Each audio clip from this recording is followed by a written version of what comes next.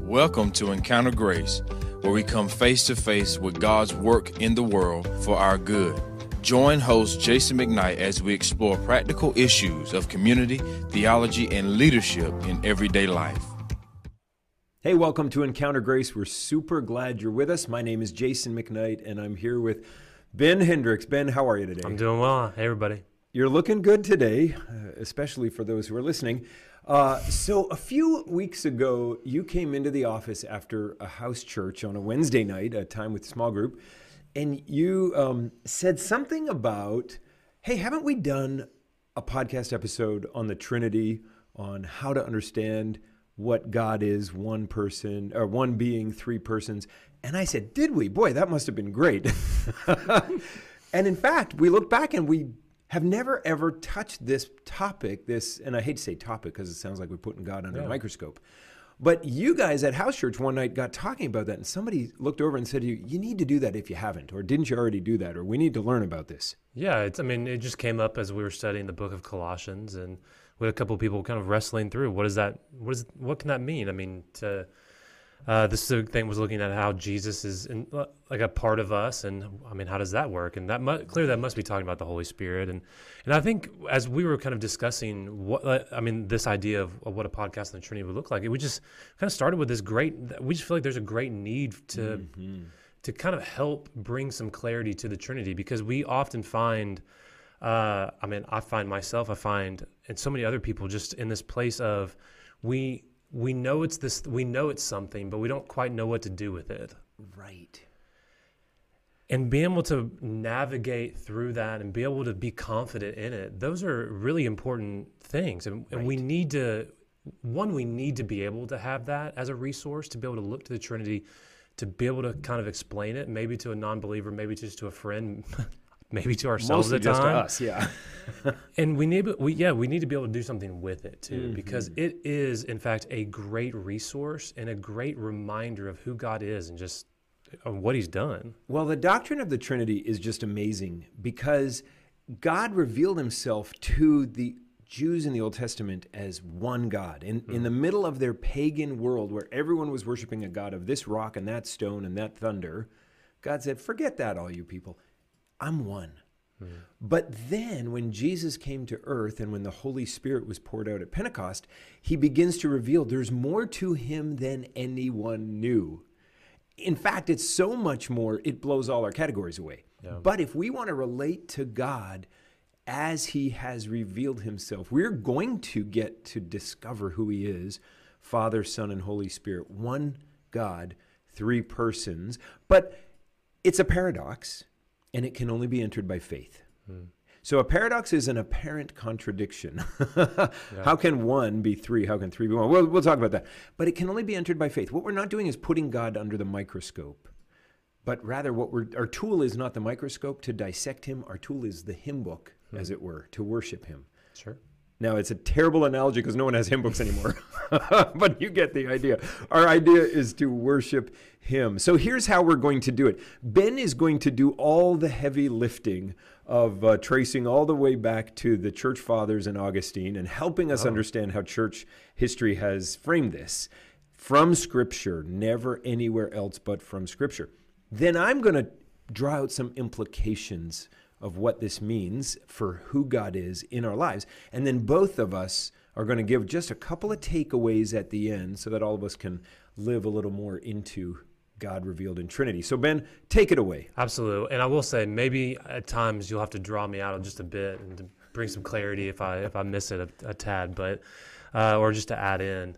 Because, when you're doing the quote-unquote heavy lifting of the Trinity, you might miss a couple of things, so don't let me do that. I think when we start talking about the Trinity, there are the two major ways that people have broken down the Trinity to help explain it the clearest and the best. And that's by looking at these two avenues. And the first is, this is a big word, the ontology. Whoa. So the ontological argument, or the ontological side of the Trinity. But ontology is really just a really big, fancy theological word that means being. Being, okay. Being, yep. And it's who God is, His actual being. And so the great church father Augustine did a lot of work on this. And he gave us 7 very clear and helpful statements on the ontology of God, on the being of God. And that should help us all on understanding who the Trinity is. And they're this simple. The Father is God. The Son is God. The Holy Spirit is God. The Father is not the Son. The Son is not the Holy Spirit. The Holy Spirit is not the Father. And then last, there is one God. So we see that there are... It almost is like a haiku. Maybe that's what he was trying to do. The Japanese Augustine. Yeah, he was before his time or after their time. Either way. And so what Augustine is doing here is he's breaking this down for us that of who God is. He's looking at the attributes. He's looking at the what we'll get to, the economy, but of the ontology, the being of who God is. The Father is God. The Son is God. The Holy Spirit is God. The foundation of the ontological argument, so of the ontology aspect, the being aspect of the Trinity, is that all of them are equal. They're all God. We can't lose sight of that. And I'll mention that here at the end. Are you allowed to say they? Whatever. Yes. Yeah. He, they. Yeah. It's very, yeah. So the Father, the Son, the Holy Spirit, they are God. But there's a distinction that the Father is not the Son. The Son is not the Holy Spirit. The Holy Spirit is not the Father. So we have 3, then 3, and then the last one that buttons, that kind of the bow on top. There is one God. This is the being of the Trinity. This is who God is. He is the Father who is God, the Son who is God, the Holy Spirit who is God. They are not each other because there is one God. So that's who God is. That's the And they're being. all equally God. Yes. Like each of them is totally God. Yep. I We mean, start getting into some weird heresies the second and that breaks down. And now again, I'll end us somewhere around there of what all this does not mean. Ben about usually God. ends us near heresy. Yeah, that's That's his role. Then so there we have the ontological side, the ontologist, the being side of the Trinity, and then on the other hand is the economy of God. So the function of God. So this is I hear economy, I think money. yeah. So I'll kind of offer this as thinking more of a household. Okay. So this is how God relates to the world. The economy, so economy in this time, like literally just meant the ordering of activity. So if you think of a household, like in the household, there's often each person in the house has a specific role. They have specific chores. They have specific responsibilities. So is true with the Trinity. Now, they're all God, right? There's not just one happens to be mom, one happens to be dad, and then the kids who are just less or whatever, right? That's not what we're talking about. But their roles are different. I'll give you a couple examples. Creation. God the Father spoke the words to bring the universe into existence. And it was God the Son, the Word of God, who carried out those creative decrees. And the Holy Spirit is found hovering over the waters, which many believe was like a sustaining and manifestation of God's presence there. The Spirit, yeah. I'll give you another. Redemption. God the Father planned redemption and sent his Son into the world. God the Son obeyed the Father and accomplished redemption by laying down his life. And then God the Holy Spirit came to the world after Jesus' ascension to apply that redemption. All co-equal, all different roles. So Beautiful. Isn't that beautiful too? unbelievable. And so to kind of package this, like a takeaway of understanding this is that we'll make it confusing and then we'll make it a little clearer. So the fancy way of saying this is ontological equity, but economic subordination. Gulp. Good luck with that. But here's what that really means. They're equal in being, but subordinate in role. They're always equal. Just because one listens to the other and does what the Father, just because the Son does what the Father says doesn't mean that they're not equal. They are equal, but they're subordinate in role. Both parts are unbelievably necessary because without ontological equity or equality, so without the equality being, not all the persons are fully God. And without the economic subordination, we do not have 3 distinct persons. We just have one. We have to have both because they balance each other out because they're the reality of who God is. So that's who God is. That's his being and how that they work. That's how that they, or that's their, how they relate to the world. Yeah. And so here's that. If that's who they are, what are they not? There's maybe a different way and more helpful way for some. God is not divided into three equal parts. He's not one singular being that we see three separate but equal parts, right? That's partialism. Okay. So partialism is bad. Yep. All right. The Trinity is also not personal distinctions that are just happen to be added on. Again, that is just some being that we just toss on some distinctions. No, these distinctions, these persons are who God is. All right? Here's another. Each person of the Trinity is not a different way to look at the one being of God. This is modalism. So a lot of times the way we hear this one is like the Trinity is like water with three different forms: ice, water, vapor, so solid, liquid, gas, right? This is saying, oh, it's this one thing, but there's three forms of it. No, that's modalism. That's wrong. And then lastly, the Trinity is neither person of the Trinity is more God than either other. That's Arianism. And so kind of analogy that some of us have often heard is, the Trinity is like the sun, where we have the star that's in the sky then it produces light and then heat, where the star is the main focus that produces the light and the heat. Does that make sense? Right. And so the idea here of Arianism is that the Father has created Christ and the Holy Spirit. But that's not what the Bible is telling us. And that's not the reality of who God is. That he, as the Athanasian Creed says, that we worship one God in Trinity, and Trinity in unity. Neither confounding the persons nor dividing the essence. For there is one person of the Father, another of the Son, and another of the Holy Spirit. That's who the Trinity is. That's great. So for all eternity, God has existed in three distinct persons, one God, three distinct persons with distinct roles or distinct activities, which before creation, we can't conceive of too much of how Father, Son, and Holy Spirit interacted with each other. But in creation, as you've said, in redemption, as you've said, and I think we could keep looking all the way through to new creation, how Father, Son, and Holy Spirit have different roles or different activities in this wonderful world and plan of salvation, but always the one God for all eternity. Okay, that's really good. The beings, the ontology, the roles, activity, the economy or the economic side of it. And it's helpful because I just think economy as, well, the dollars and the gross national product. It's not. Oikonomios is the Greek word for household, like you said, and it's just how something runs. Okay, well, let's talk some implications then. Let's take it one step out of the head and into, not quite into, well, what does it mean for me tomorrow? But what does it mean, implications for living generally? I want to give three. Number one is God is eternally relational. Because he's always and eternally existed as Father, Son, and Holy Spirit. He's eternally relational. There's never a time he's not in fellowship with another or in relationship with another, because within himself he is three others, which is the paradox and the confusing thing. But that just means, what it means to be God means you're always thinking of another. You're always enjoying another. You're always in this love relationship, eternally relational,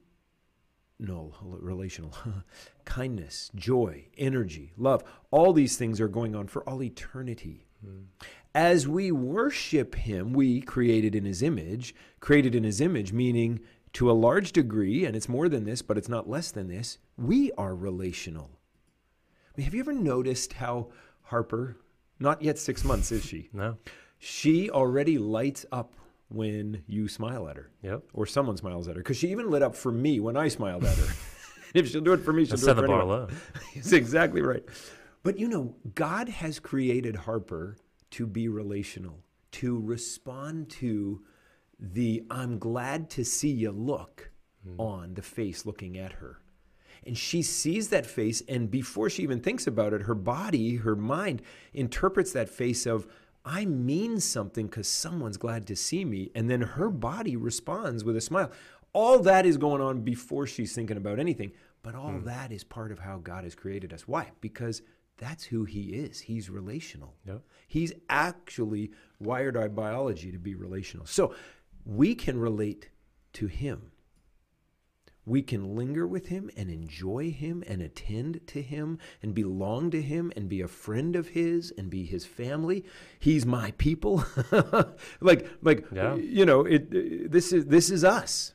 Well, all those words we can use with reverence to think about God. So on the one hand, he's eternally relational. This actually opens up a lot more about who God is. And we'll get to that just in a little bit. Okay, two more things, implications of one God in Trinity. Yes, he's eternally relational, so already he's warm. Secondly, and this we don't think of as much, but God is humble. God is humble. Now, we think of God as sovereign, supreme, majestic, holy, all these big words, overall transcendent words. But actually, what it means, because we know there's one God in three persons, what it means is that he's making much of others. He's elevating others. What we see the record of Scripture is, and we see, as you've already pointed out, the Son submits to the Father's will. The Spirit consents to come, being sent by the Son and the Father to dwell in us. The Spirit, everywhere on earth, is enhancing the glory of the Father and the Son. Think of Revelation 4 and 5. You don't see the Spirit in Revelation 4 and 5, but you see the Father and the Son being glorified by all the saints. The Father, at the end of all things, in turn centers everything on the Son. So all of the Godhead is humble, elevating someone else. Humility isn't something God says, oh, you pee on humans, you better do. Humility is something we get to imitate in God. And that's really interesting. That realization changed who God is for me when I realized that he's a humble God. Not just the humble God of Jesus coming to earth, and yeah, we all know that, Christmas in the manger and then the Passion. But all those are true. But even on the day of resurrection, they thought he was the gardener. I mean, some of his best friends, Mary Magdalene, thought he was a gardener. He let that happen because he's humble. He's not always pushing his way for it. Okay, God is humble.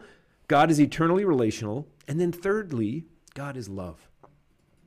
And this kind of follows from being relational. But always, for all of history, God has had someone to love. Father has loved the Son and the Spirit. Spirit has loved the Son and the Father. Son has loved Father and the Spirit. All of them have loved each other in this beautiful relationship, this perichoresis, this dancing around each other. And C.S. Lewis has a really good point when he says all sorts of people, I think this is in Mere Christianity, he says all sorts of people are fond of repeating the Christian statement that God is love. But they seem not to notice that the words God is love have no real meaning unless God contains at least two persons. Because love is something that one person has for another person. And if God was a single person, then before the world was made, he was not love. He didn't have anyone to love. But because he's not a unitary God, he's a God in Trinity, for all eternity, he's existed in a love relationship. I think this is beautiful. It is, absolutely. I think this is amazing. So, eternally relational, he's humble, he's love. All of these are because he's one God in Trinity. All of these cannot happen if he was not one God in Trinity. I think it's great. Okay, let's do some takeaways. Let's think through, Ben, for you and for me, what can this mean in our daily lives? Let me give the first one. Yeah. I think get to know God in all three of his persons. Yeah. I mean, maybe we only think of God as this big thing up there, this big God up there we have to worship and we're a little nervous about. What if you broke it down to, how can I get to know the Holy Spirit better? How can I get to know my Father better? How can I get to know my Savior better? Yeah. The Son.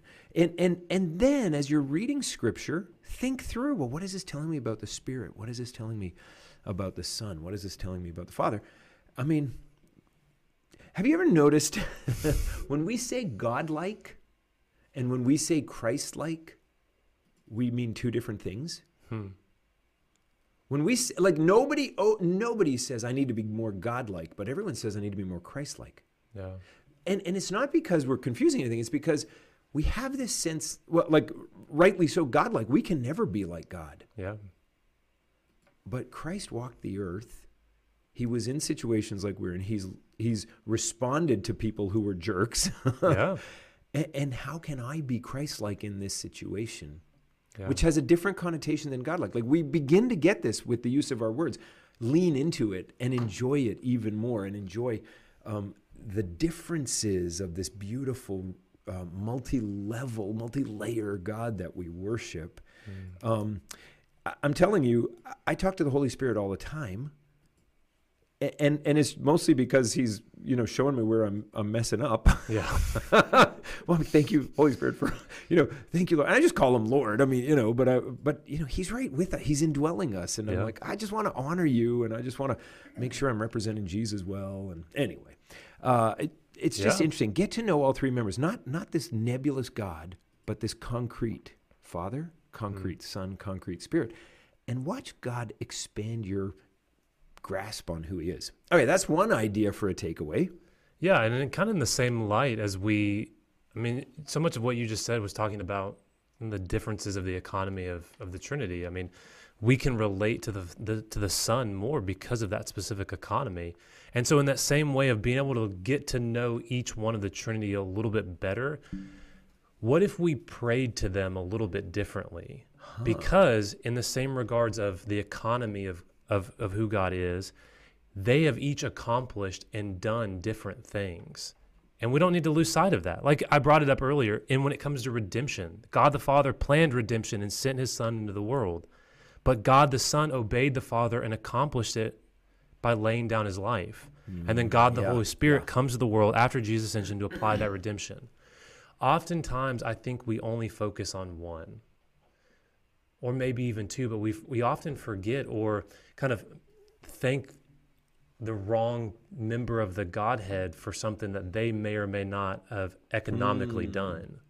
And so it's easy to say, Father, thank you for dying for my sin. And I don't know if any of us have ever said that, and this can feel like it's kind of over nuancing here, but I think it matters because it's God the Son who laid down his life in obedience to the Father. Now, the beauty of this is God doesn't reject your prayer. And that's what I was about to say, is to preface, not to preface it, but just to remind everyone, if you've made these prayers before, if you've given thanks to God, he didn't just roll his eyes like, gosh, another person who thanked me in the wrong way. No, he absolutely cares, and he heard them, and he answered, and I guarantee he's answered them. We've all done this. But I think one of the little beauties of getting to know the Trinity more is that we can start thanking God specifically for what each part of the Godhead has done. We can give thanks to the Father for being willing that despite all of our issues, he would still send the Son. That we can thank God for, despite all of our issues, still willing to lay down his life and going through all that for you and me. And then we can still, despite all of that stuff, all of our sins, all of our issues, still give thanks to the Holy Spirit for still dwelling in us each and every day, and ask accordingly. Would you do this great work in me? Would you continue that? Would you build it? Would you bring this to the forefront of my heart, mind, soul, and strength? See, I think that one of the beauties of getting to know the Trinity is we have a greater intimacy with the Lord because we know who we're talking to here. Yeah. Sometimes when it can seem, again, we kind of can play games, and not intentionally, but with the Trinity, and we don't know what to do with it because it can be so confusing. But when we look at it as here's his being and here's how he works, I think these simplify things in the way that we, one, can get to know him in Scripture, just as you were saying, but also pray to him as well. And I think one of the other beauties is, just as you were mentioning those three things, that the Trinity is a great reminder of who God is, that he is relational, he is humble, he is love, despite all the times when that's really hard to believe. Just all the ebbs and flows, all the ups and downs, all the good, all the bad that goes through life, that we still serve a God in relationship with a God who is relational, who is humble, who is in love. I was just talking to our students about this not too long ago. One of the things that I constantly see, just, I'm telling you, break chains for students, is reminding them that God, he's a committed God to relationships. And he's still one who's humble, that he's willing to put up with you, and he's loving, and he's willing to put up with you, and he loves you through it all. He's not just like gritting his teeth, but he actually cares. He loves. This is who the Trinity is. This is who God is. And we see this all throughout Scripture and all throughout the Trinity. That's great. Well, Ben, thanks for encouraging us here. Thanks for going to house church. Absolutely. And bringing this great question. And I hope this has been helpful. You know, it has been helpful for me to be reminded of that. And just what you said, relational, humble love, and then praying a little better and getting to know God, not just as God, but as Father, Holy Spirit, Son, and just a little bit more real and concrete. Thank you all for being a part of this journey. We love to hear from you, and we love to answer questions that you have, and we love to put thought into it in advance so that it's more helpful on the way. If this has been helpful for you, send it to someone else that you are thinking of right now, and we will see you next time.